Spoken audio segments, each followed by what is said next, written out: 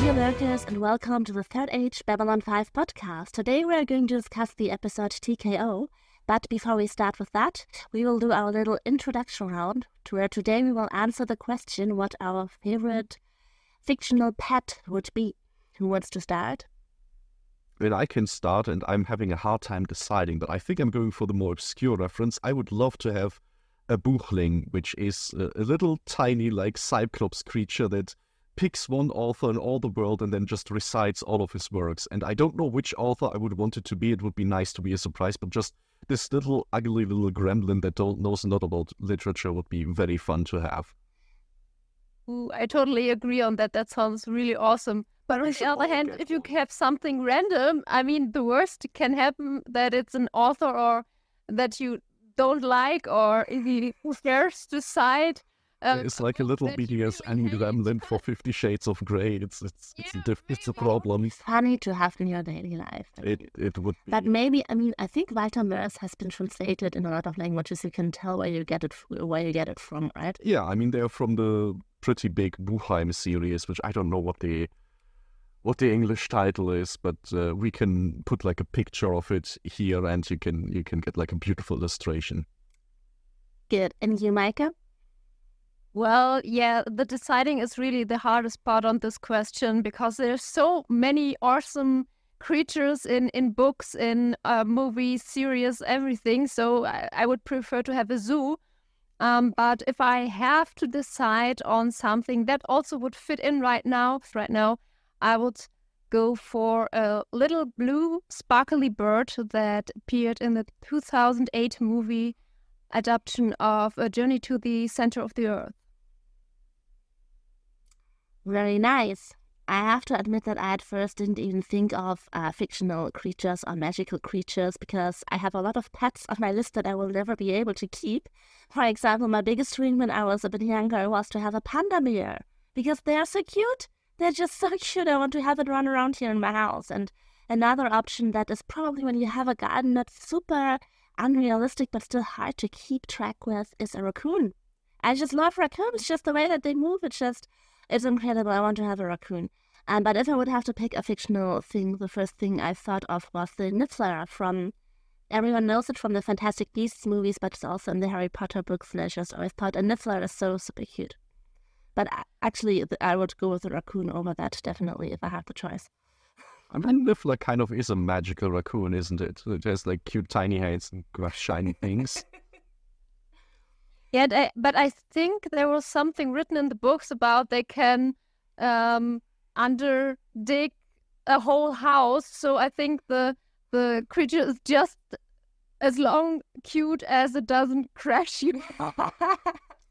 That is true, but also counts for any real animal as well. So we have to take our chances. Yeah, I don't know what a panda bear would do in my house, so... Probably fall over and sleep. Honestly, out of all of them, it seems like the most chill-out version. Probably. You're so nice. I wanted to say fall down the stairs. Am I a bad person? No, that too. All right.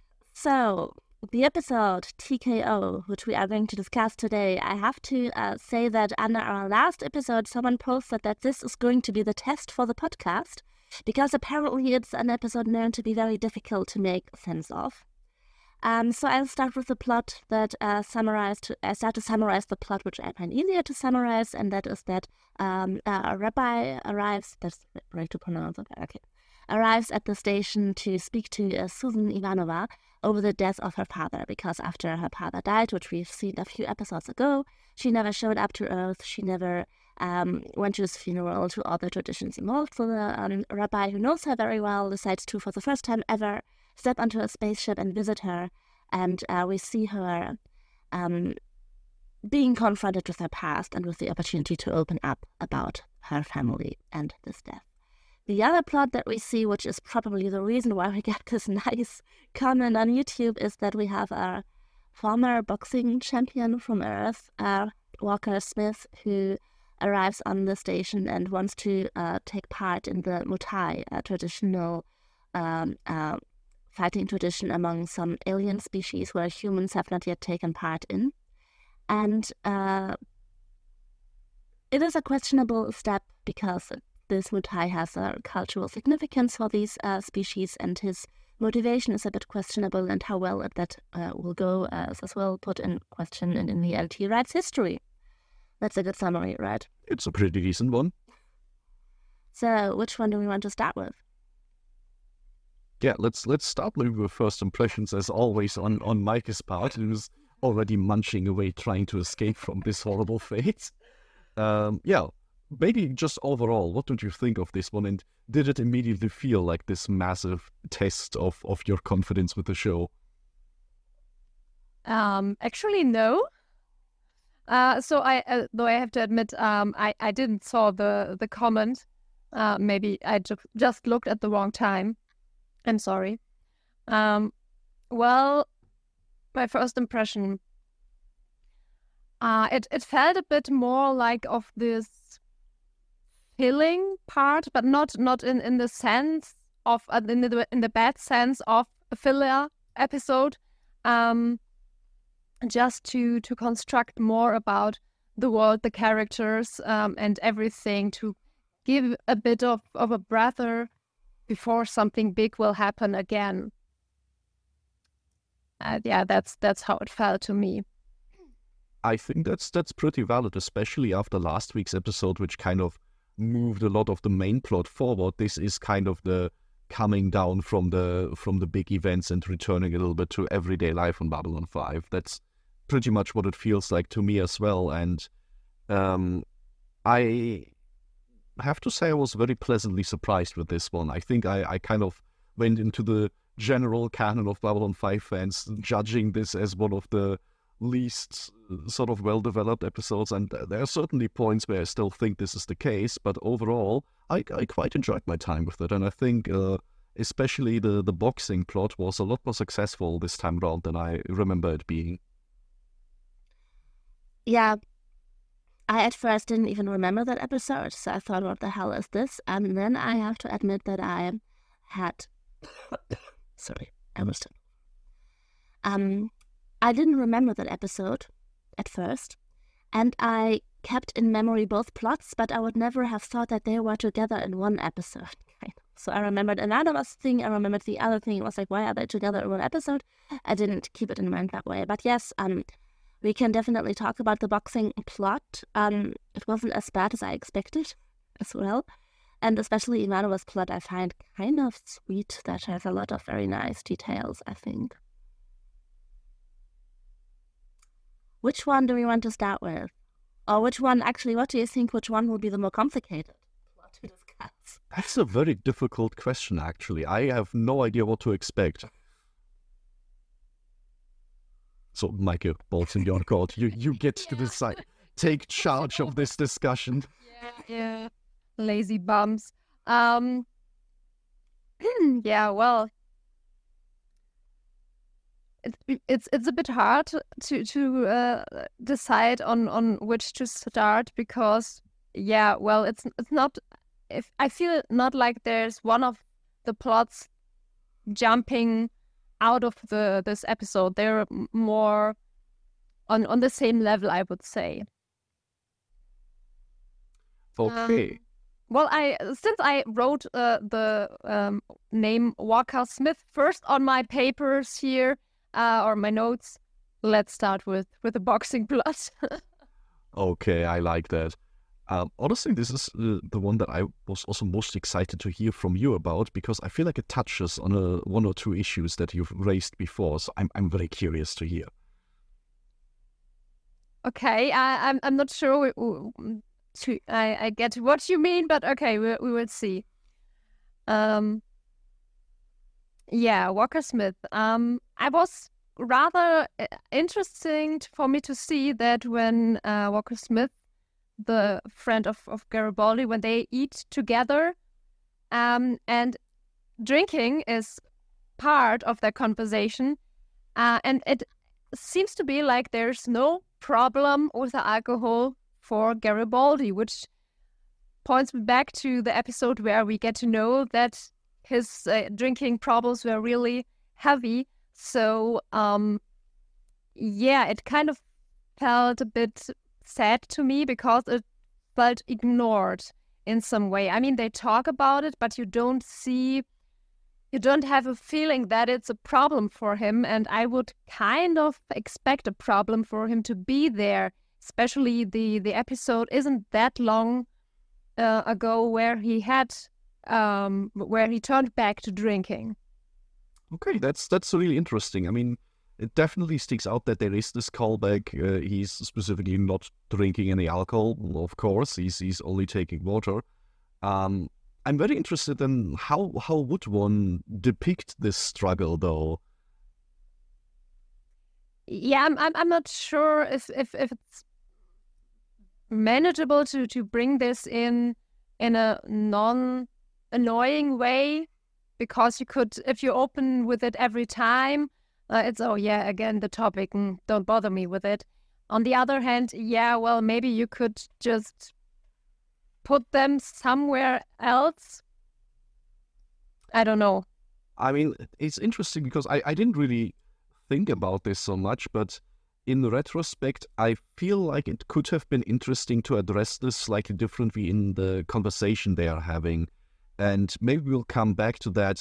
Let's start talking about Walker Smith in general first, because I'm very curious, how does he feel to both of you as kind of one of the protagonists of the episode?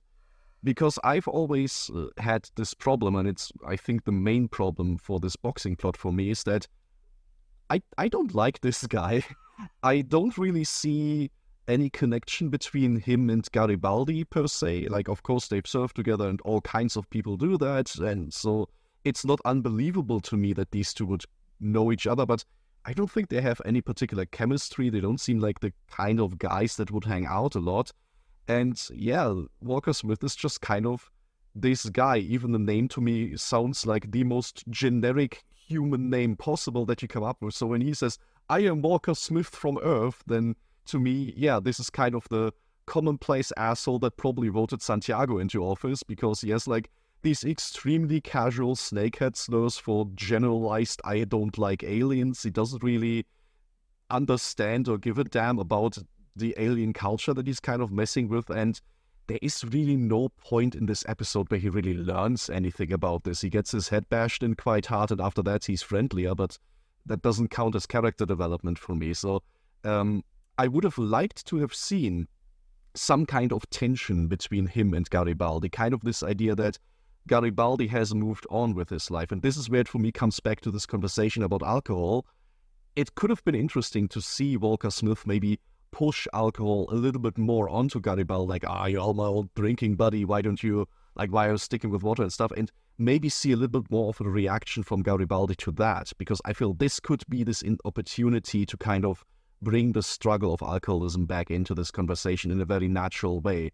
And for me, it would have been nicer to see some tension between Garibaldi and Walker Smith, because Walker Smith to me isn't a likable character at all, and so it's kind of weird for me to see him buddy-buddy with Garibaldi all the time. And I mean, even at the point where you have this energy of pushing each other a bit, it gets resolved so quickly and in such a boring manner. It's like, oh, sorry, okay, and that's it. That's basically what's happening. It's kind of the thing. I overreacted in the moment a little bit. Sorry for that.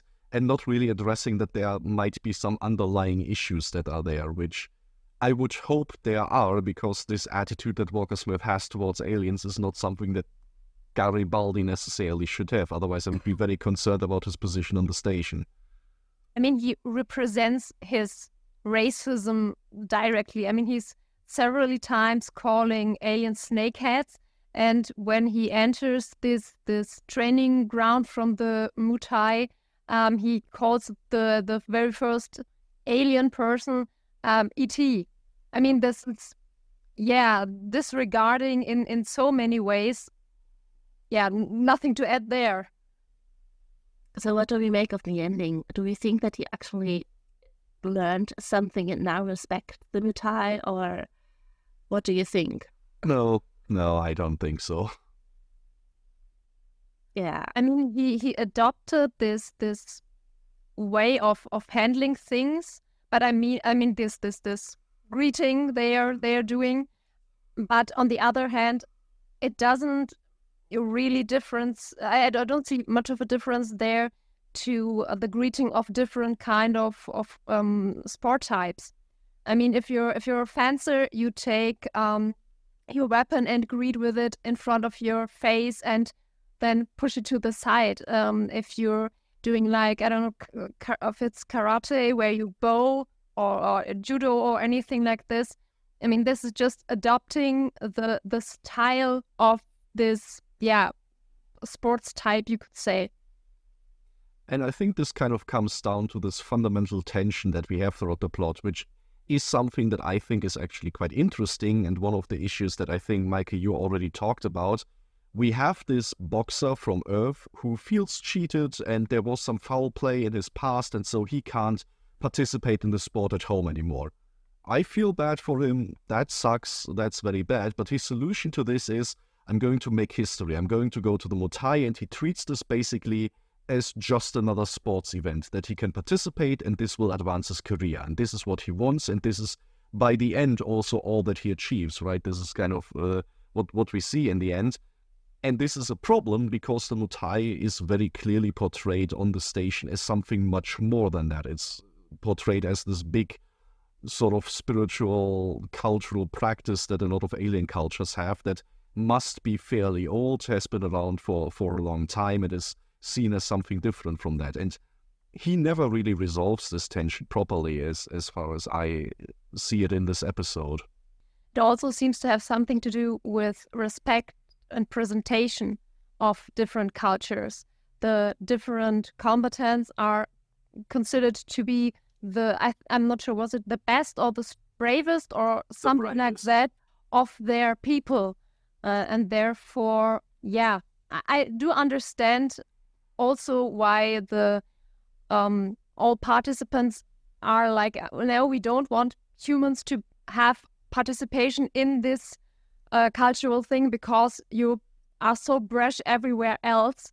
We want to keep this, like for ourselves and in one piece, and not shattered like everything we see on different worlds, where especially Walker Smith appears rather arrogant and aloof. I mean, he says something like, I think it was another battle he won, and that it was referred to like World War IV or something. I mean, it's interesting because on the other hand, we get the information, okay, there must have been World War III sometime in the history, but what kind of person do you have to be to recite? I mean, I would say this was something a journalist wrote or something, and or fans maybe chanted or something like that. But what kind of person are you to reciprocate that? I mean, it's kind of this thing where in this moment, I think Walker Smith embodies exactly what the aliens of the Muay Thai accuse humanity of. Humanity has its own culture, and, you know, boxing, wrestling, that kind of stuff is there. And of course, there is like this hyperbole, like language that is associated with the fights there. And he's kind of like, well, for marketing reasons, one of my fights was like marketed as World War IV. So of course they call it the Sands of Blood. And he kind of puts an equivalency there that is, for us, kind of odd, because one is like this hyper-commercialized sports culture, and the other one is what we presume to be something more serious. But yeah, this touches exactly on the point that you mentioned fairly early on in the show, Maike, where there is this tendency in science fiction for humanity to be the protagonist of the galaxy. And, you know, Babylon 5 is special because humanity has this special ability to build communities, and everybody comes together, and for the very first time in history, humans and aliens and everybody speaks to each other in a very diplomatic way. And this is so special because we are humans and we are trying to build a federation, which, you know, is a problem in a lot of science fiction, definitely.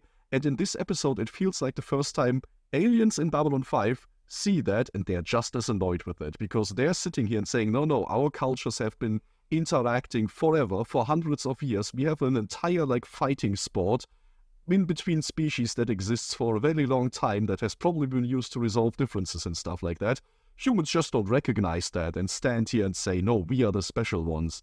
And this kind of causes this adverse reaction from them saying, no, humans aren't the center of attention for everything. Not everything needs to be integrated into humanity, especially not our like ancient historical fighting ring doesn't need to be part of your sports career back home. Like that is just not what it's there for. And this for me kind of immediately paints also the sympathies very clearly, because I look at, various human cultures that exist sort of on their own and then interact with the larger world and get immediately absorbed into like the larger canon of everything. And there's often a very similar dynamic there.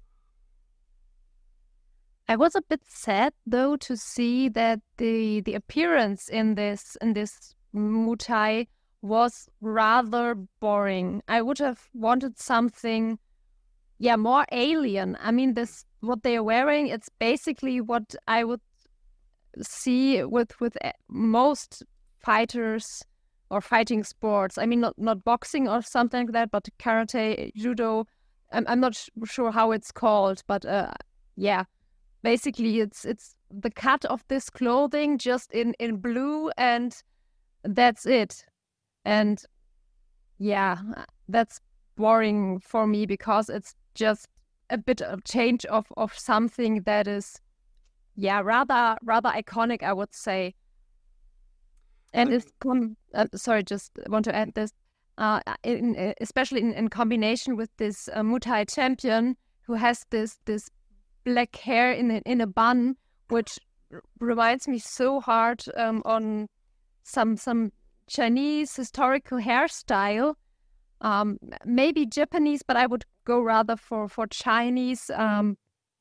Maybe I'm just influenced there in some direction, but this overall image just expresses this kind of style, and that's sad, I think. I mean, you speak here to I think one of the most cited weak points of this episode. One side is that production values are still limited, especially in the first season. So we hear about the Muay Thai being this like massive interspecies thing that is like an age-old tradition and such. And in practice, it looks like 12 people in like a cargo area on board the station. That is kind of a shame. But, it's production value, so sure, let's gloss over that. The other thing is very legitimately this fact that the show wants to portray an exotic alien fighting ring. Let's go to the local like dojo and get a bunch of costumes from there because Asians are exotic, and that sure, like let's do that. It's the 90s. We can do that very easily, and there is definitely something to that also, especially in the way the Mutador is portrayed as, basically your stereotypical old sensei that teaches you a lesson and has kind of also the accent going on and stuff. So there is definitely some very strong coding here, which is maybe a little bit dated by now. That being said, the one silver lining that I see in this is that we don't get this typical story of local American goes to exotic culture and absolutely masters it from the get-go and turns out to be the chosen one. No, Walker Smith wants to be part of the Muay Thai, and very barely he manages to get a draw out of this. But it's not like he comes in there and starts kicking the ass of the old sensei or immediately starts subverting the champion or anything like that. No, the thing that he achieves is he got to participate, and that's good enough. So I feel like at least there the show kind of shows restraint when it comes to the worst tropes in this kind of story. Yeah, though I have to say I would have liked it more if he would have lost. I mean, even you can appreciate the effort someone put in, even though it's not a win. It's not a success in the way of why you're participating in something like that. But I would have liked this more because this would have gone together with maybe a bit of what is it called?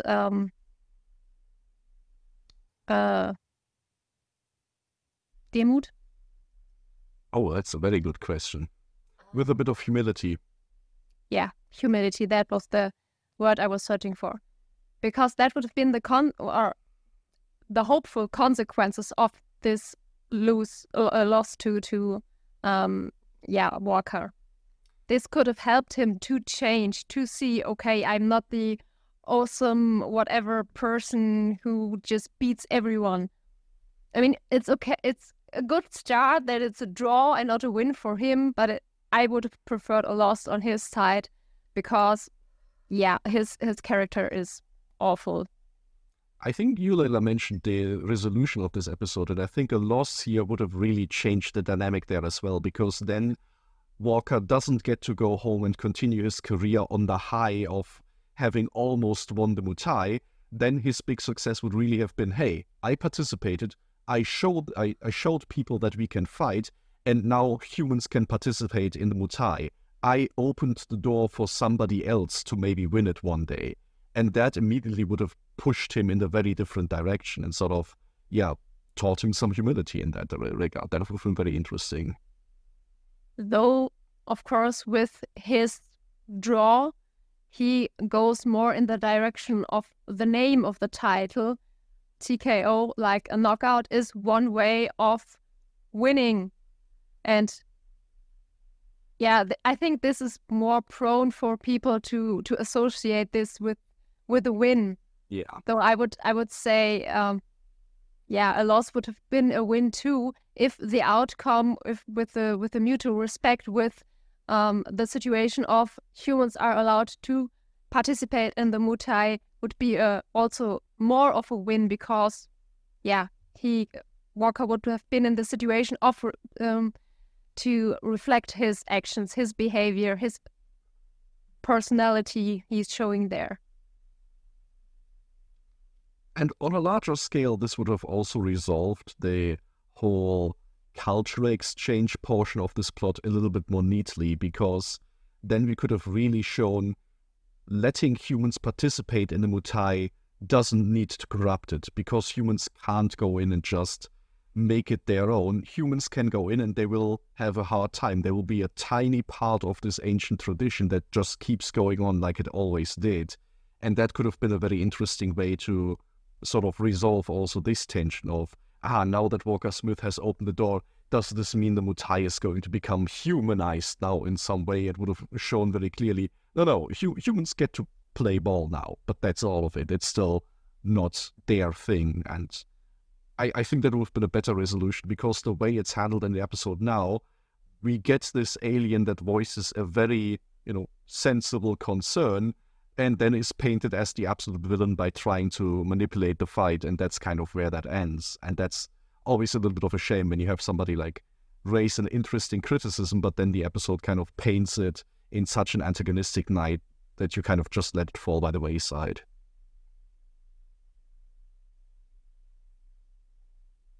Anything else that comes to your mind, maybe?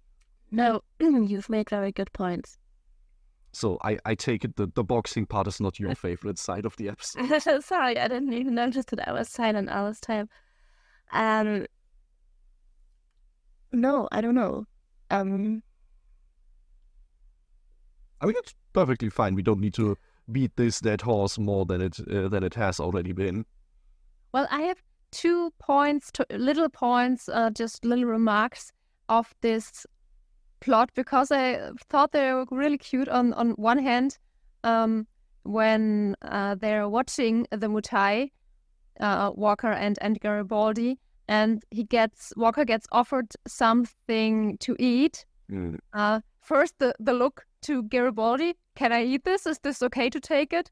And then he bits in it. This is good. What is it? And when he hears that it's, wait, I wrote it down, a fried tree worm, he drops it. And I was like, yeah, no development there. Yeah, this is like the perfect embodiment of his character, of being like, dude, you like it. It's edible. Just get over yourself that it's a worm. Oh my god. Yeah, that's this good food. I'm very sad that it got wasted.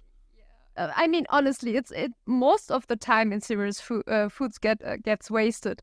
I mean, you can have the most beautiful buffet, but then something happens and no one even touched it most of the time. So yeah. But the other point I found really cute is I liked it when the trainer Caliban, or when Walker and Garibaldi put their hands over each other. Mm-hmm. I don't know, it's some kind of sports thing. It's not familiar to me because I mean I've seen it in video in movies and everything, but I've done just solo sports. Yeah, I don't like people, I admit. And well, Caliban sees Garibaldi and Walker doing this, and you see in his reaction, he doesn't really get it, but he feels like, okay, this is some human thing, some encouraging thing, and then he puts his hand on those two hands as well. And I was sitting here like, oh my gosh, I love this guy. He is such a background character, but I really liked his portrayal. And this little tidbit just to make this more wholesome, I liked it really much. It's great that you mentioned that, because honestly, Caliban might be one of my favorite characters introduced in season 1 after especially this last rewatch, because he has multiple of these moments. First of all, I love the fact that this guy, from the first appearance in a dark alleyway throughout the entire episodes, he looks and feels so much like he should be a villain. He is so shady. He's just hanging out like behind everybody's back, approaching Walker Smith, and then he just tells him about the legitimate way to participate. He just wants this guy to succeed. And why? Because he tried himself and failed, so now he's a mentor for other people. It's the most wholesome guy, but you look at him and his makeup and everything about him looks like he should be a villain of the episode. And even though I know the episode the entire way through, I wait for him to betray everybody, but he doesn't. He's just there to have fun. It's really great. And exactly like the little team-building hand thing that he does, he asks Garibaldi at some point, what is a mule? And Garibaldi answers, you're training one right now. And obviously this guy does not know what a mule is, never learns what a mule is, but he just adopts this into his vocabulary. And in the fight, he starts chanting, it's the mule, it's the mule. And it's so cute and wholesome, but at the same time also really cool example of how a place like Babylon 5 functions, because obviously you can't have aliens constantly explaining to each other what things are and what references they are making. So it functions by people just kind of shrugging and going along with it, whether it makes sense or not. And it's good enough to understand what's going on. It's just a really cool portrayal of this guy that, yeah, I can see him being the new, like, more main contact for any human that wants to participate in the Mutai, and he gets, like, super rich doing that. It's my headcanon for this character, because he deserves it. Maybe also Caliban is the reason Walker Smith is so unlikable, because this character seems to, seems to have a personality, and Walker Smith is just bold and arrogant and aloof and egoistic. Yeah. But on the other hand, there's nothing behind it, really. I mean, you have this background story, but it doesn't feel deep in any way. So I get the strong feeling the reason his career got ended back on Earth is just because he had no charisma whatsoever, so the studio just needed to get rid of him to make room for somebody more likable. I feel like there were good reasons behind that, but no, it's definitely indirect contrast between these two. It's so easy to root for Caliban and so hard to root for Walker Smith. What do we say about the fact that was just like 1 or 2 seconds of the episode, but there definitely was an alien who was not happy about Walker Smith being in the fight and tried to manipulate the fight or attack Walker Smith? I mean, what do we say about that? Because we've just constantly talked about how unlikable Walker Smith is, about the comments he makes on aliens, but I feel like this episode tries to tell us that these voices that are skeptical of anything strange and that cling to their traditions and don't want to see change and don't want to see progress, basically that you can find that on every side of it, and that's like just to accept that you have these voices when you have people, when you have nations, when you have a population, and I don't know what to make of that. I mean, the most important thing is Caliban saves the day. He sees that something is going on and warns Garibaldi and gives Garibaldi the most adorable thumbs up when he punches the guy. So this is my takeaway from that entire scene. Yeah, well, on one hand, I have to say, I totally understand this guy. I wanted to shoot Walker too. On the other hand, well, it just shows how much they don't want him to be there. And I think that's important because otherwise, just with a few words exchanged after Smith challenges the winner, the champion, wouldn't have worked. That would have felt too low because that you could have shrugged it off with, that's just one or two people who have a problem there. So it's more intense and the intention just feels stronger there. And also, I think the whole thing kind of, it gives a bit of this feeling what sport is supposed to do, to bring the people together and to show equally respect towards each other. I mean, this is totally utopian and everything, but it kind of feels like this was some way the message there. And I mean, for all the talk of how unlikable Walker Smith is, the one thing I will give this character is that it really shines through in this episode. This guy understands everything once he's in the ring. Once he's in the fight, he's respectful to the aliens and everything. Like, he doesn't start hurling insults or anything like that. Like, this mutual respect he gains with the champion of the Muay feels absolutely genuine, and I think this is, out of everything, maybe the only thing that could also convince him to stop using racial slurs when talking about aliens, which doesn't make him much more likable to me. It's a shame that he has like such a narrow field of understanding, but it definitely shines through that, you know, this is the level on which he can connect with people, and once he gets that chance, he really does. And so on this level, I'm glad that he didn't get shot and poisoned and didn't die horribly in the ring. I guess it's fine that he gets to go home. On the other hand, it's also like a very nice just illustration that no matter how sympathetic your cause is, and I really want to sympathize with this alien, once you start resorting to these dirty methods, it just paints a massive target on whatever cause you're behind. It doesn't help it at all. What I was just thinking of when I saw that was that, to me, this whole boxing plot feels like the most Star Trek-like plot. It's a plot that I would expect in 90s Star Trek, and like maybe the second half of Next Generation or Deep Space Nine. And because here we see the alien side and we see the human side, and we have so many characters that are probably unlikable because they completely act as the stereotypical human from their own era, or the stereotypical alien that's like, no, we can't have a change, we can't have a human in the ring, and the human like wants to join the Muay for their own understanding, and there's like a little communication. Like, we don't have characters there who really think out of their own box, basically. So this is like a very strong Star Trek feeling there, and I feel like the big quality of Babylon 5 is that we have more dynamic characters, that we have characters that don't just act as a symbol for the culture that they represent, or as a symbol for their species or nation or whatever, but really act as thinking sentient beings, which is something that develops between Garibaldi and this other guy. Caliban? Yes. Yeah. Yes. There it starts, but yeah. So therefore, from that plot, I get a lot of Star Trek vibes. Let's call it the holodeck feeling. Yeah. A little bit. Totally. I mean, if we are drawing parallels to Star Trek,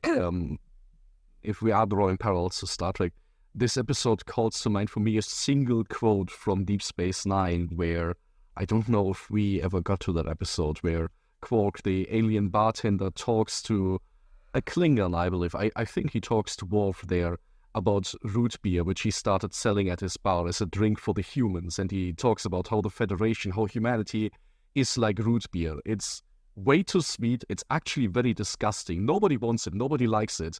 But it keeps popping up everywhere. And the worst part is, after a little while, you get used to it. And then you actually start drinking it. And I feel like this is pretty much the sentiment that aliens in the Mutai have towards humanity as well. It just keeps popping up everywhere.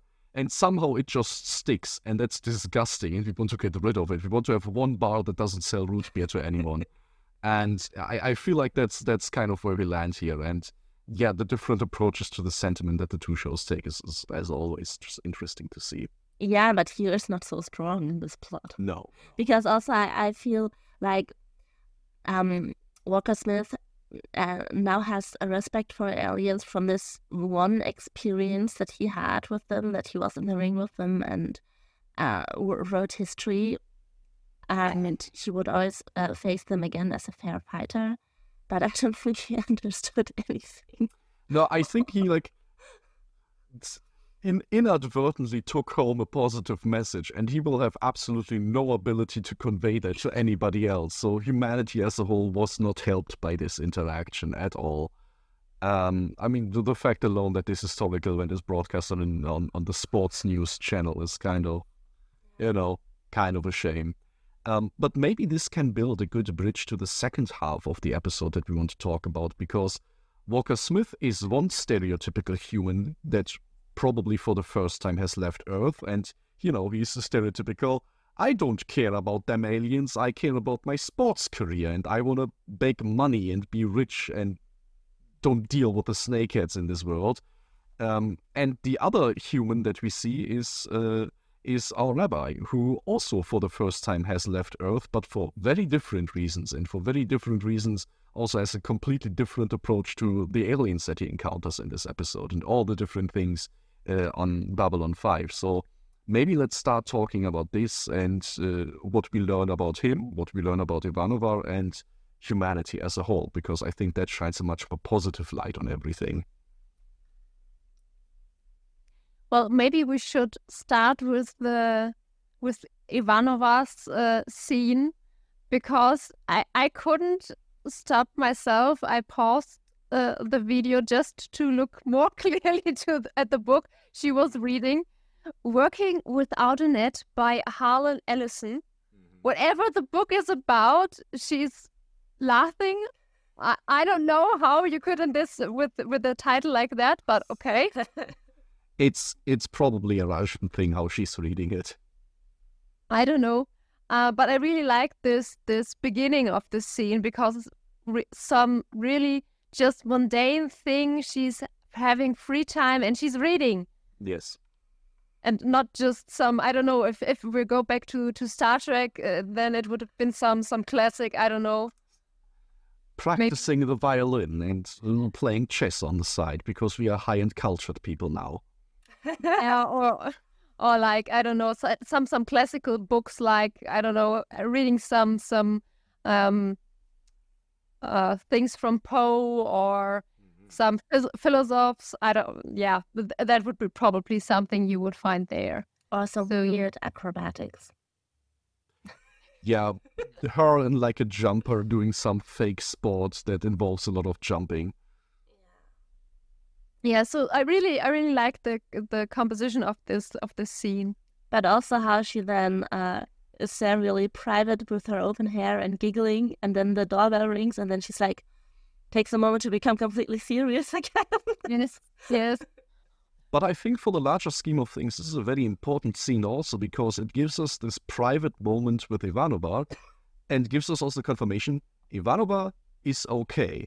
And for everything that happens afterwards, I think this is important to keep in mind, that she is in this moment fine. She is not in some massive internal crisis that needs to be resolved. And when we start talking about how the rabbi approaches everything and how she deals with her grief, I think that's important to keep in mind, that we are not talking about a person who secretly in private is an absolute wreck that is in need of rescuing, because that would paint everything else in the episode in a very different light.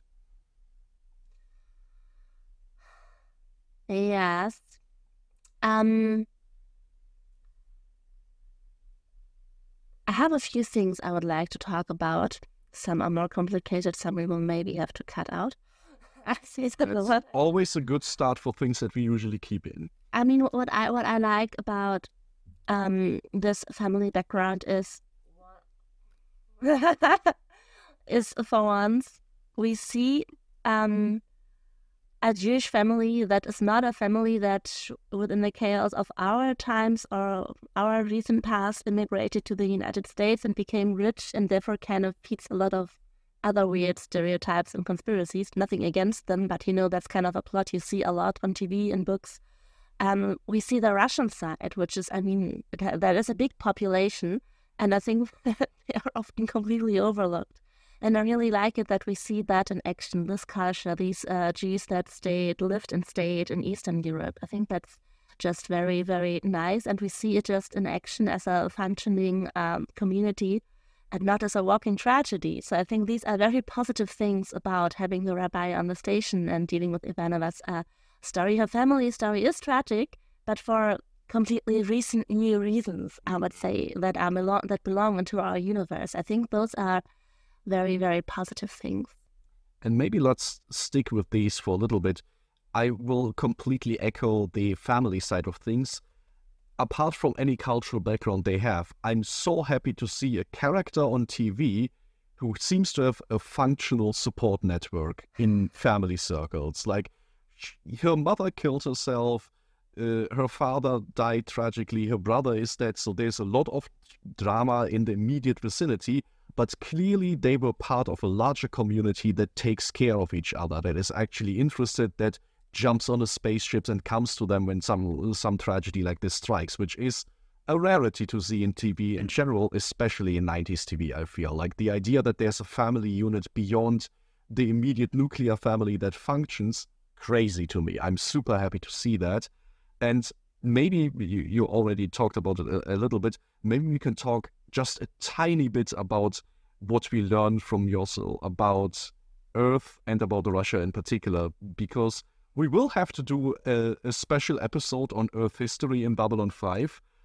Mikey, you already noticed there was World War III, and let me just say, Russia in the Babylon 5 universe has yet to deviate from the reality of Russia in our world up to this point. So when he says Russia is Russia and if you could farm regret, it would be the breadbasket of the world, that rings like largely still true, I would presume, looking at the world today.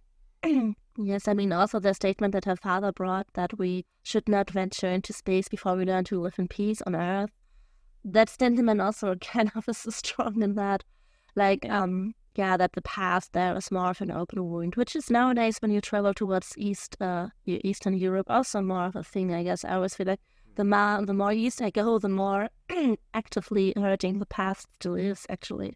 Yeah, this is what you see when you compare, like, history museums in Berlin to history museums over in Hungary and such. Like, that's a very strong contrast of how open the wound of the past currently is. Yes, something that in a history museum in Berlin looks completely funny, looks like the biggest psychotic nightmare in Hungary. So, anyway. So that is still a thing. 300 years from now? What is it, 250 years from now? Somewhere in the ballpark. You have to continue, my voice just keeps, right? If we talk about her father being this man of peace and not interested in space travel, I'm interested what you two think about this, but I'm actually, especially on this rewatch, very impressed how strong of a sense of Ivanova's father I actually got from this episode. Like, from the little bits and pieces, I feel like I have a very strong idea of what this man's ideals were, that he was very much almost like to the point of being a complete pacifist, that he was somebody who had very strong ideals, a very strong sense of duty towards his family, and also very big issues in expressing them in ways that feel fairly realistic to me. And just for the portrayal of a character that has recently died but played a big role in Ivanova's life, I find that quite impressive, how much I can kind of get a sense of who this guy was and how he would have shaped this character that I know and love. Well, I think especially this, I tend to look at these things from the psychological side, and you can totally feel how Ivanova gets to the point of her emotions where she is now, and how she gets to the way was how she developed her feelings, well, how she acted, why she did so, and how it happened to be that at the end she has a problem with forgiving her father for what he did in the past. So I was really impressed from this portrayal, because it's if you could really, I think you could to a certain degree make a psychological analysis there. I think that rings very true. How about you? Each time I watched that episode, I at first take her wish not to talk about things and her wish not to sit Shiva with anyone, because she just doesn't feel like it completely seriously, because I think getting to the point where she is now can also mean that she just really does not want this and does not need this anymore. So it's always a bit of a surprise that she actually does that in the end, and also for herself then in the end, not just for because the rabbi took this very long journey to see her, but really also for herself. But I think it's nice. It really shows that the character is written very complex and thought through very well, and it's not just one-dimensional. That's very, very nice. But what we could also talk about while we're at that is what we think about the actions the rabbi took on that station. Because I think there's also not easy to just find one answer. I think it is definitely completely, the conversation that he has alone with Sinclair is completely lovely. I completely love how it's written. I love that interaction. But I can also totally see why Susan is so mad at him. Like, both sides there, I think, are completely valid. Absolutely is. It's something that I'm grappling with myself every time I watch this episode, because on the one hand, Ivanova's issue of other people coming up and telling her how she has to express her grief is something that rings true to my own experience a little bit. So I'm always kind of on her side of being very annoyed at the rabbi at first sight at that. But on the other hand, the way that she comes around feels natural enough that it's very much a change of mind that comes out of herself and is ultimately mostly informed by her interaction with her father rather than any of the meddling that's going on. And I do like that the rabbi himself says, hey, I meddle, that's my fault, and I will not stop doing it. It's just what I do. It's that for me makes it a lot more sympathetic, because at least there's not some righteous indignation about it. It's more a fully open admittance. Yes, a little spoiler, maybe just a very, very little one. At some point we will have to have a discussion about how, especially among humans, but not only among humans, but there especially how these religious leaders and figures are characterized throughout the show. And we'll have maybe in the end really to talk about a few of these examples, because it's interesting. Definitely the view the writing puts on these people is interesting and hopeful, and also one that I completely never experienced myself, although I grew up in a church basically. And there will be a discussion for later, and there also we will come back to this, Rabbi. And it's just very, very, very quickly, it's all the more impressive because the writer JMS also didn't experience that. He was part of a Christian cult at some point where things got really, really strange, up to really weird behaviors in there. So the fact that this man came out of this and still could see the merit in any kind of organized faith is a miracle, among many other things. My church is also close to a cult, so yeah, I can identify. But yeah, was my church. It's not mine anymore. I'm not a member anymore. I want to make that clear at this point. But yeah. To get back to the rabbi, it doesn't necessarily feel like he's acting as a religious person. I mean, it's of course it's part of him, of this action, but most of all it feels like he's doing it some sort as a, I almost said father figure, but yeah, like family person who just knows Ivanova really, really well and just wants to do her something good.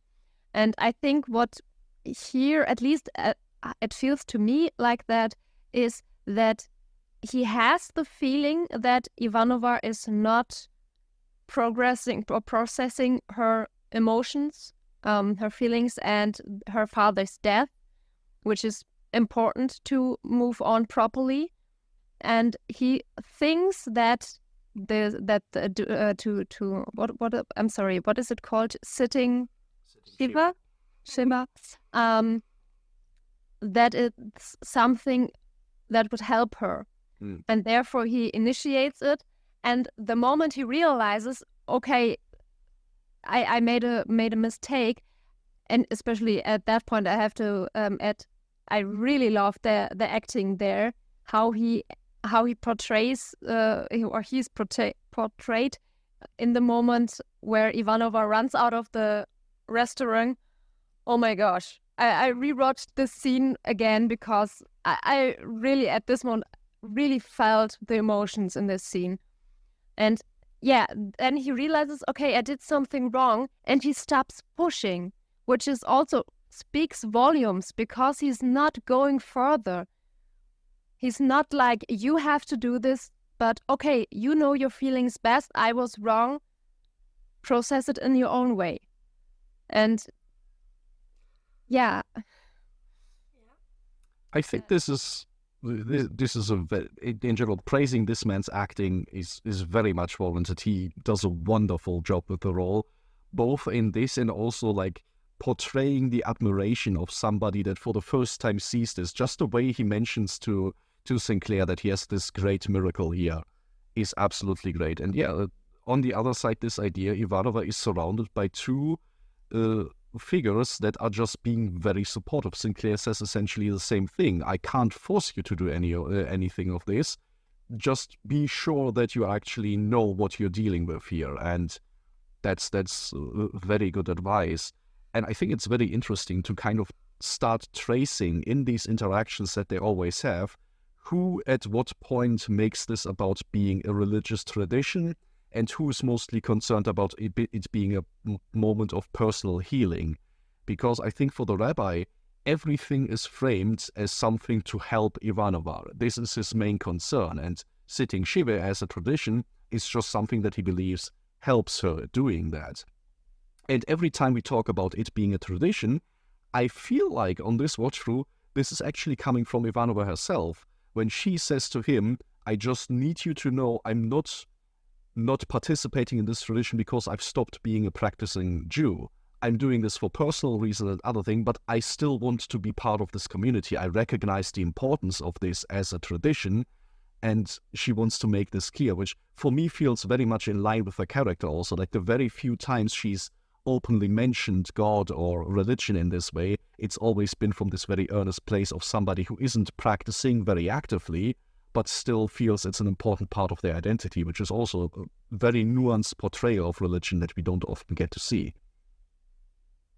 Yeah, usually you have more extreme situations, and not necessarily like the extremist version, but like in the Christian way, going on to church on every Sunday, and if you can't, then oh my gosh, the end of the world. That's more likely the portrayal you tend to see. Yeah, I have to think of the discussion about this. Is it a fish that they have in the restaurant? Yes. Where he asks, is it kosher? He has no idea. Yeah. Because when you have this life so far out in the solar system, on a space station or on other colonies or whatever, you are just confronted with so many new circumstances where, of course, all of these old traditions, you have to translate them into the situations, and you can't always take them with you. And I think in Susan we see a person who tries to take some things privately for her with herself, but also sees that a lot of things she cannot keep up because then there's the food that she cannot translate into the old rules that she grew up with. And it would be super interesting to see like what is your approach in figuring out if an alien fish is kosher or not? Like, do you start going into the genetics of what is it actually related to, and can you deal with this? But in practical terms, like he says, well, it's not mentioned in the Torah, so I guess I'm just gonna, and it's delicious. Fun, which is the absolute polar opposite to what Walker Smith does with his tree worm ring. I think there's some very intentional parallels here, how they both deal with this. And yeah, I think it's simpler. I think you just look at how it lives and what the fish eats, and so there are simple rules for that. But also, they don't look it up in that moment. They just are like, so that's cute. Yeah, but it's also a rather practical and pragmatic way of doing things. Yeah. He in this moment again he prioritized Susan over like what he's eating. And at that moment I just have to I really liked seeing him how he ate with his chopstick. And at the end very good. Once again, also a very pragmatic way. I don't know if he ever used chopsticks before, and he's just kind of, you know what, I know how it is going to function. If it's going to be correct is a different topic that we can discuss at a later time. Yeah, but yeah, I really like this. And I mean, one of these practicalities that gets carried out through the very end is, I think, a very, very sweet gesture on Susan's part when they are actually like in the ceremony and she decides to have this final prayer in English, even though traditionally it would be Hebrew, just because she wants Sinclair to be able to participate in that, which I think for me puts also a nice bow on their confrontation early in the episode, where it's now really shown she does completely appreciate what he wanted to do and she wants him to be a part of this. And, you know, it's always nice when we hear that people are good friends on the show and we see them interact nice in their work life. But this is one of these rare moments where I can really believe as a crew, they work well together. And then as private people, they are very close friends, because this is such an important moment in her life that she chooses him to be a part of, which is just very nice to see. Yeah, it's just so nice that he joins that, actually. Yeah. I was quite surprised how many people there was. I mean, okay, it was stated friends can join there, but yeah, because there were so many random people you've never seen before, it just felt strange at this moment for me. Personally, I believe this was just the magic power of the rabbi of finding like every practicing Jew on the station and bringing them together, which I think is, you know, if you want to illustrate the importance of a religious community like that, it's kind of this idea. Ivanova probably doesn't have that many friends on the station. Like, from what we know about her character and how involved she is in her work, I don't see room for that at all. So it's more this idea, there are people that share this belief with me, and even if I don't know them personally, we can come together and in this understanding of this tradition find comfort. And I think this is also reflected here. Most of these people didn't know her father because they're probably not part of this family unit that she represents. I was sad that Garibaldi wasn't able to participate because he was away with, I'm sorry, stupid boxing. He was. On the other hand, I honestly don't know if he would. I have a sense, and maybe this is from elsewhere or so, but I have a sense that when it comes to things like this, he might have a harder time. I don't know. Yeah. It's just my personal impression. This whole religious stuff, I don't think it's something for him, though I could see him doing this for Ivanova. From the I believe energy they usually have. I think with Sinclair, to me, it just feels very natural, down to the point that he knows what sitting Shiva means before the audience gets it explained. So he strikes me as somebody who has just more a connection to this. But on the other hand, of course, on a personal level, I would expect that Garibaldi is just as involved there. By the way, does any one of you know more about this? Thing, or because it's the first time for me, because all I know is that even for people in the US who are like much more involved with actively practiced Jewish culture and stuff around them, because there's more there, it's still something that they learn about for the first time in this episode. But that's weird, because I know quite a bit about it just from this religious exchange things that I had at our church. Yeah, see, those were very special. No. Apparently. I mean, it's just that it obviously obviously was. I mean, it originally, I think it was really meant to last several days. And this is something that is not done today anymore, of course, but it had this rules up to sitting together for, I think, 7 days. So everyone, friends and family gather and they bring food and everything so that no one has to leave the house. You don't even change your clothes or shower in the real extreme cases and just really mourn this 7 days completely extreme together. And then you move on, which is, I think, is a wonderful tradition. I think it's beautiful because it really shows that religion has these little practices that should make things easier for you, that should take care of you in difficult times. And I think that's a very beautiful one. But I think there are a lot of different versions, of course. Nowadays, people just can't just sit at home for 7 days. And yeah, that's the original thing. Well, I looked it up, and yeah, it's 7 days of mourning, which I thought also really nice for those people who need it. And I mean, you are not alone. You can be alone if you want, but you don't have to, and everything. What I was curious more about is how the portrayal is in contrast to reality, because it kind of feels like for me like they're just sitting there and talking to each other about Susan's father, which is a nice thing, but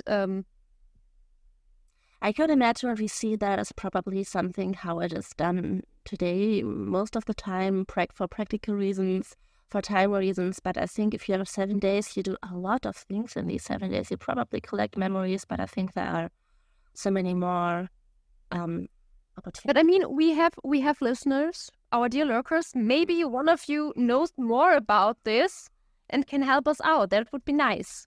Definitely. In general, like maybe we should make this our question, sort of how do you feel about religious representation in Babylon 5 in general, because there is a lot. Yes, but also tell us about this episode, because what I can add is, I know one case where I've been told by someone I knew from our religious exchange circles who once was invited to that, and it lasted a weekend. It wasn't as strict, of course, you could leave, you could shower and everything. But it lasted a weekend, and it was really sitting together and talking and eating, and it was super relaxed and not very organized. Like, that's a version I've heard of. I wasn't part of that, but that is something that I've seen from people that I know. But maybe we have someone who can tell us more about that specifically in the comments. That would be cool. The one thing that I can say from the reception of Babylon 5 that I've seen up to this point, including people of the Jewish faith, is that if you are in the 90s and this episode comes on, it is very notable that, oh my God, there is a representation of Jewish faith here with an actual tradition that is not horribly warped or stereotyped. So it is a TV version of it. It might always be a little bit simplified, but it is true to life in a way that usual representation at this era, especially and even today, isn't. And for that, JMS usually gets like a lot of credit for good reason, because that's what he does with most of the religious stuff that is in there. But tell us your opinion on it. Would be interesting if you have one. Which maybe we should add, you don't have to need an opinion to everything. If you don't have one, that's perfectly fine too. No, complete. I mean, we also only talk about the parts of episodes that we have opinions on like this. There is stuff that we gloss over because... yeah, but I think nowadays sometimes it's something you have to say because, yeah, well... Yeah, I mean, there's always this pressure of I need to participate in this discourse, otherwise I'm horrible. Yeah, well, I don't know. No such pressure here. Do you have anything more about, the rabbi or the mourning or Ivanova in that case? Because I would like to add something because of her legacy. I would like to just summarize and point out, because I don't know if I have put that into one sentence in this discussion yet, that I love the fact that the rabbi really waited maybe like 1 week or so and realized that Susan did not write back or show up. And then he must have immediately booked transport, because it takes quite a while to get to Babylon 5. I think it takes several weeks. And her father died like a few months ago.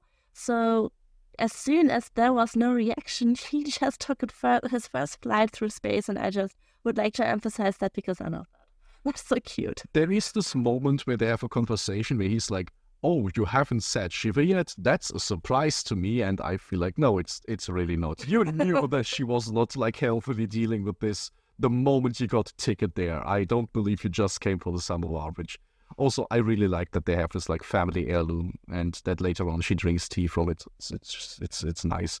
Something that dates back to Tsarist Russia, so it's been along for a very long time at this point. Talking about his journey there, we mentioned before how some of the spaceships are named after... and I died. Talking about his journey there, we mentioned before that some of the spaceships are named after science fiction authors and such. This one is now called the White Star, which isn't a science fiction author or per se.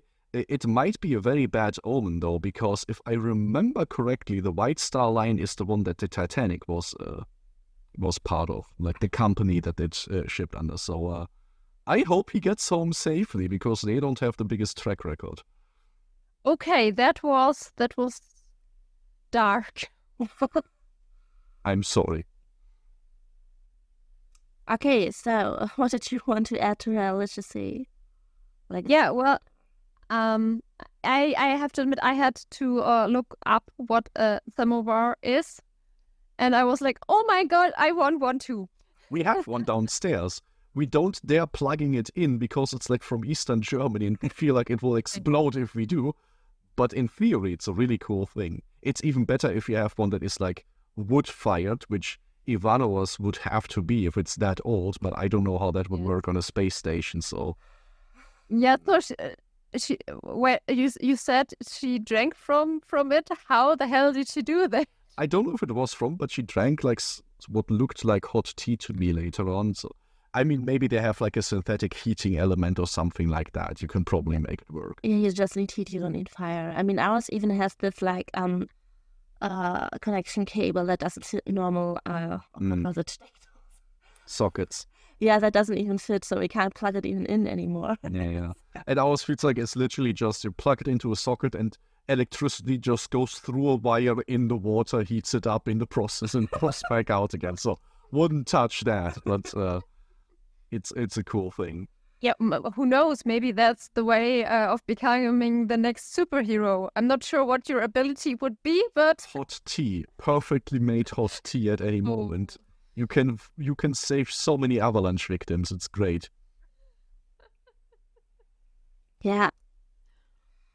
I was just thinking anything else. Actually, I'm through with my list. I didn't make a list. No, I think we touched on most of the important things. Tapestry time. In that case, it's tapestry time, and now we have a jingle from you, so that's perfect. Use this. I will make an animation, maybe. Yes, it is indeed tapestry time. And I think there are a fair few things that carry through this episode, some of them more successful than others. You already mentioned Garibaldi's alcoholism is addressed, but maybe not in the most satisfying way. We definitely have, I would count Walker Smith as carrying on with the Earth situation that's happening there. Like, looking at this guy, I'm not wondering anymore how Earth First nationalists got a foothold on this planet, because Can I say some more to that, actually? Please, go ahead. I mean, we've touched on that, but I'm tired, so I don't know. Okay, I mean now. You can hate me for what I say, probably. And, but I feel like here you mentioned that, Mike, we have this myth of sports can bring people together. Sports is for communication and whatever. And here we have a sports person who tries to make contact to an alien tradition. And we feel like there was a kind of a magical moment. There was mutual respect. But I also feel like we see maybe where sports, a message could be that a sports event kind of really has its boundaries, because it's not like a communication on a level of like science or arts or literature, or you can come up with anything else, because it's kind of still sports, so the deeper understanding is still missing. That's harsh. It's harsh? I will echo it, but it's harsh. It's so frustrating, because I can't, now that I'm have been rethinking that, and I was already silent in the first part of the discussion, but now that I've been rethinking that, it's like you see how he takes over this gesture and everything, and there's always this idea of we have this moment that connects us, we wrote history together, but it is unsatisfying. It is very unsatisfying. Yeah, well, I mean, it's there where we back at the point of why is he doing this, and he is doing this to get great again. Yes, okay, but he also didn't get any personal development that was satisfying. I mean, for me, there's always this tension. Of course, when we talk about his interaction with the Mutador, there is this topic of, do we count this as cultural appropriation, right? Because he's trying to take this practice of alien culture and just integrate it into his sports career. It's very easy to say that this is the case, although there are many good reasons to hate that term, because it can also be used for complete garbage takes. And there is definitely a point to be made that, boxing and sports are culture, are part of culture. This is why Garibaldi can take him to a sports bar where there's a big mural of boxing on the wall. And I think that is legitimately a thing, that it is legitimately part of culture. Soccer is a huge part of German culture. And in this episode, for me, a lot of personal tension comes from the fact I don't care about it, though. I don't give a crap about his sports career because I have absolutely no connection to this part of culture. But then, of course, if I would be trying to be objective in any way, I should take a step back and recognize, yeah, but that doesn't make one culture more valid than the other just because I think one is very vapid and the other one isn't. Like, I'm very biased towards the Mutari because for me that's interesting to look at and boxing is not. But in reality, both of them are valid parts of a culture. So it would be interesting to have this kind of discussion. Is one kind of culture more effective at facilitating communication than the other? Is a dialogue on science or arts more worthwhile than one on the level of sports? And I think there's legitimately different opinions to have on that. Yes. But maybe because we are here at the tapestry and because I don't want to lash out on sports anymore because that's just me. We should abolish the Olympic Games. They are garbage. Yes, but I mean, okay, you mentioned the Olympics. The most frustrating thing is that in 36? We had 37, I don't know, we had the Olympics in Nazi Germany. And it fixed everything. I don't know what you're talking about. We really learned something back then. Yes, international community was so aware of the shit that was happening because we were all looking at us. Yeah, it's frustrating because it definitely, I mean, yeah, we see the boundaries of making contact there. So we have made contact, but it is still frustrating. Maybe that's something to keep in mind for the tapestry. Here we see a human completely in the mindset on Earth that has now and then shown up on the station and has worried us.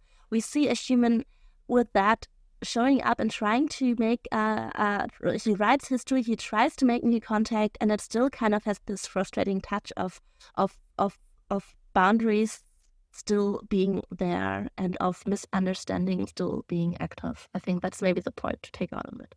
I think the crucial point there is just how he enters the first time this area, because this I want to talk to this Mutai-Do guy.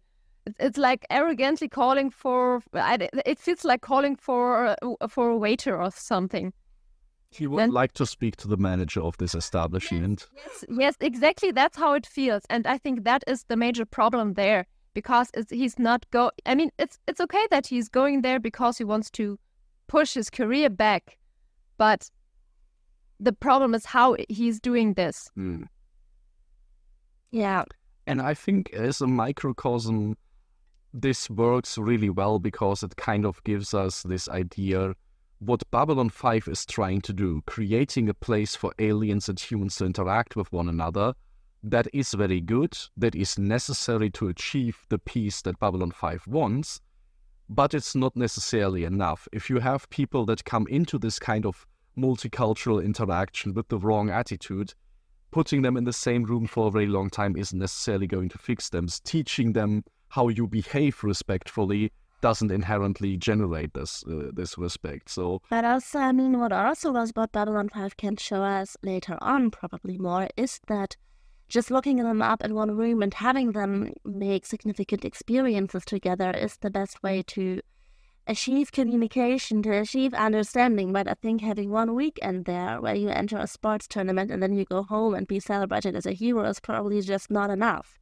Like, it probably takes years and long time to really have so many common experiences that you would talk about common ground. I mean, if we summarize that, it's this idea. Walker Smith comes on the stage and says, I will make history. And his idea of making history is doing one special event that is historically notable. Sure, first human to win the Mutador, but that in and of itself doesn't really make history in the sense of changing things significantly. But that's maybe the frustrating part, because in a way it does. Because now that humans are welcomed in the Mutai. It's Mutai. Yes, Mutai. Yeah, when humans, now that humans are welcomed there, you can imagine more and more human fighters, boxers, sports people, whatever, entering and having a career in there or having success in there and making more contact to aliens and looking back to this person that we really hate, that is really totally unlikable to us, and being like, thanks to him, we have this experience. Thanks to him, we are allowed in here. Thanks to him, I have all of these alien friends now. And he's just a person who completely doesn't have that in view, in mind at all. That's maybe the frustrating part. We will celebrate him as someone who opened the way, and he himself had no deeper understanding of what that actually meant. Once again, something that is very much reflected in Star Trek when we have the movie First Contact, and it turns out the guy that invented warp travel did so because he wanted to make some quick money and had no intention of building anything bigger than that. Yeah. It's this kind of demystifying of historical heroes, which I like. It's a fun thing to do. Yeah, but I mean, in Star Trek, it has a lot of other philosophical baggage. It does. It definitely does. I like that guy, actually. He's great. He's great. I mean, people continue to celebrate them even after they learn the truth about him as well. So they can cope with that. It's fine. Yeah. But okay, I think we revisited Walker Smith a little bit here. So the only lasting episode, will we hear from him again? Will Garibaldi read a big newspaper about him becoming the champion of Andromeda or something like that? I doubt it. He's not important enough to make any wave big enough to reappear. That's a fair assessment. I would expect him to have a major role again as well. Okay. Beyond that, though, are there any threads of this episode that you feel we will see picked up again? Much more interesting, for example, will we see the rabbi again? Will this part of the family, or maybe just the Jewish faith, be a major role for Ivanova in the future? I think maybe I mean there, but I think this will be like Garibaldi's alcoholism, just something that, if reappearing, be just a side note. Okay. Though I would really like to see the actor of the rabbi again, because I really like this guy. Yes, he is very good. I mean, this is just interesting because we can tell that you're very much still in the mindset of, this is season 1, this is a 90s show. Things have a way of being kind of one-off and then recurring only as side notes, which is completely valid. So far, your predictions have proven true. Who knows if it maybe will change in the future? I mean, what I could also imagine is that maybe Garibaldi's alcoholism is just pictured this way because he takes it lightly, and he takes it lightly, and he takes it lightly, and at some point we see that backfires. That would be good writing, but who knows? It's possible. A question that I can put up here, because we can leave that open for a while, is that we have seen that Susan's past of being Russian and being Jewish is nothing that she has ever had problems with, only because of. So I think that that's something that is in action now because it's logical to have it there in this plot, but it's nothing that has really given her conflict, I guess. So other parts of her past are in the kind of setting that we live in much more complicated, and maybe it's still interesting to keep in mind that she has this telepath background, this background of conflict with the Psycho, and it comes up now and then. So I would think that is something that we probably always have to watch out for. So I really like the differentiation that she has her personal problems and not problems of who she is. That is true. Yeah.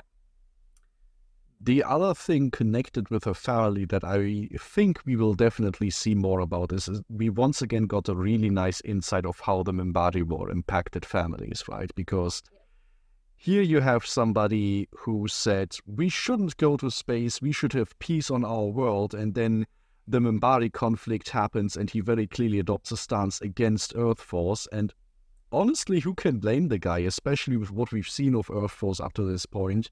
There are some pretty good reasons to be skeptical of them. So we get to see like a portion of human population that isn't going to be keen on Babylon 5 being a thing for reasons that are very understandable, that aren't the outright, Earth first and we want to dominate the galaxy, that are much more even, with a moniker on we want peace. And that also means we want to be isolationistic a little bit, and seeing that as a perspective, as something that was close to one of our main characters, is interesting, because I can imagine that also for Ivanova, now that she's kind of reconciled with the memory of her father, maybe this will cause her to see some things that are happening in Earth Force a little bit more skeptically.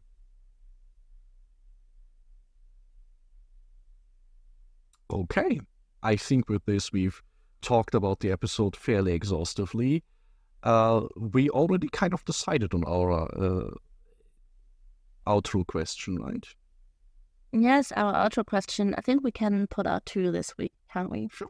We will have the big question of, do we want to make it a poll? Like, do you think, no, we don't want to have that. At least We want to have our responses. First of all, we would like to know your opinion on religious representation in Babylon 5, maybe so far, maybe in general. How does that work for you? Do you think the show in general does a good job there? And then we would also, if you know something or if you have an opinion on it, what do you think of the how the sitting Shiva for us, Ivanova, is depicted here? Do you think that is done nicely? Do you think it is done realistically? Do you know anything about it? Do you want to share your thoughts on that with us? Those are the 2 questions that we will put out. One poll that we did last week, apart from our main outro questions we can talk about at a later time, is we asked which is people's favorite namesake episode for the seasons, because each season has one episode that the entire season is named after. We watched Our Signs and Portents last week, and to my big surprise, Signs of Portents, out of all 5 seasons, was the least favorite of all the episodes that people had. People say of these episodes, which are in generally considered to be very important milestones in the show, this was the least important, the least favorite. And we already got quite a bit out of that. So this makes me very excited for future seasons, because it seems like we have all the good stuff of the show still ahead. That's just something that I wanted to throw in here. There, for example, on Twitter, where you can find us at the under the handle Third Age Podcast, or X, I would have to say at this point. We are also on Instagram and on Facebook, where we have our own group, everything under Third Age Podcast, of course. You can also listen to us anywhere you can find podcasts, but of course here on YouTube you're the cutest, because here you can see us. Thank you for listening in today, and until next time.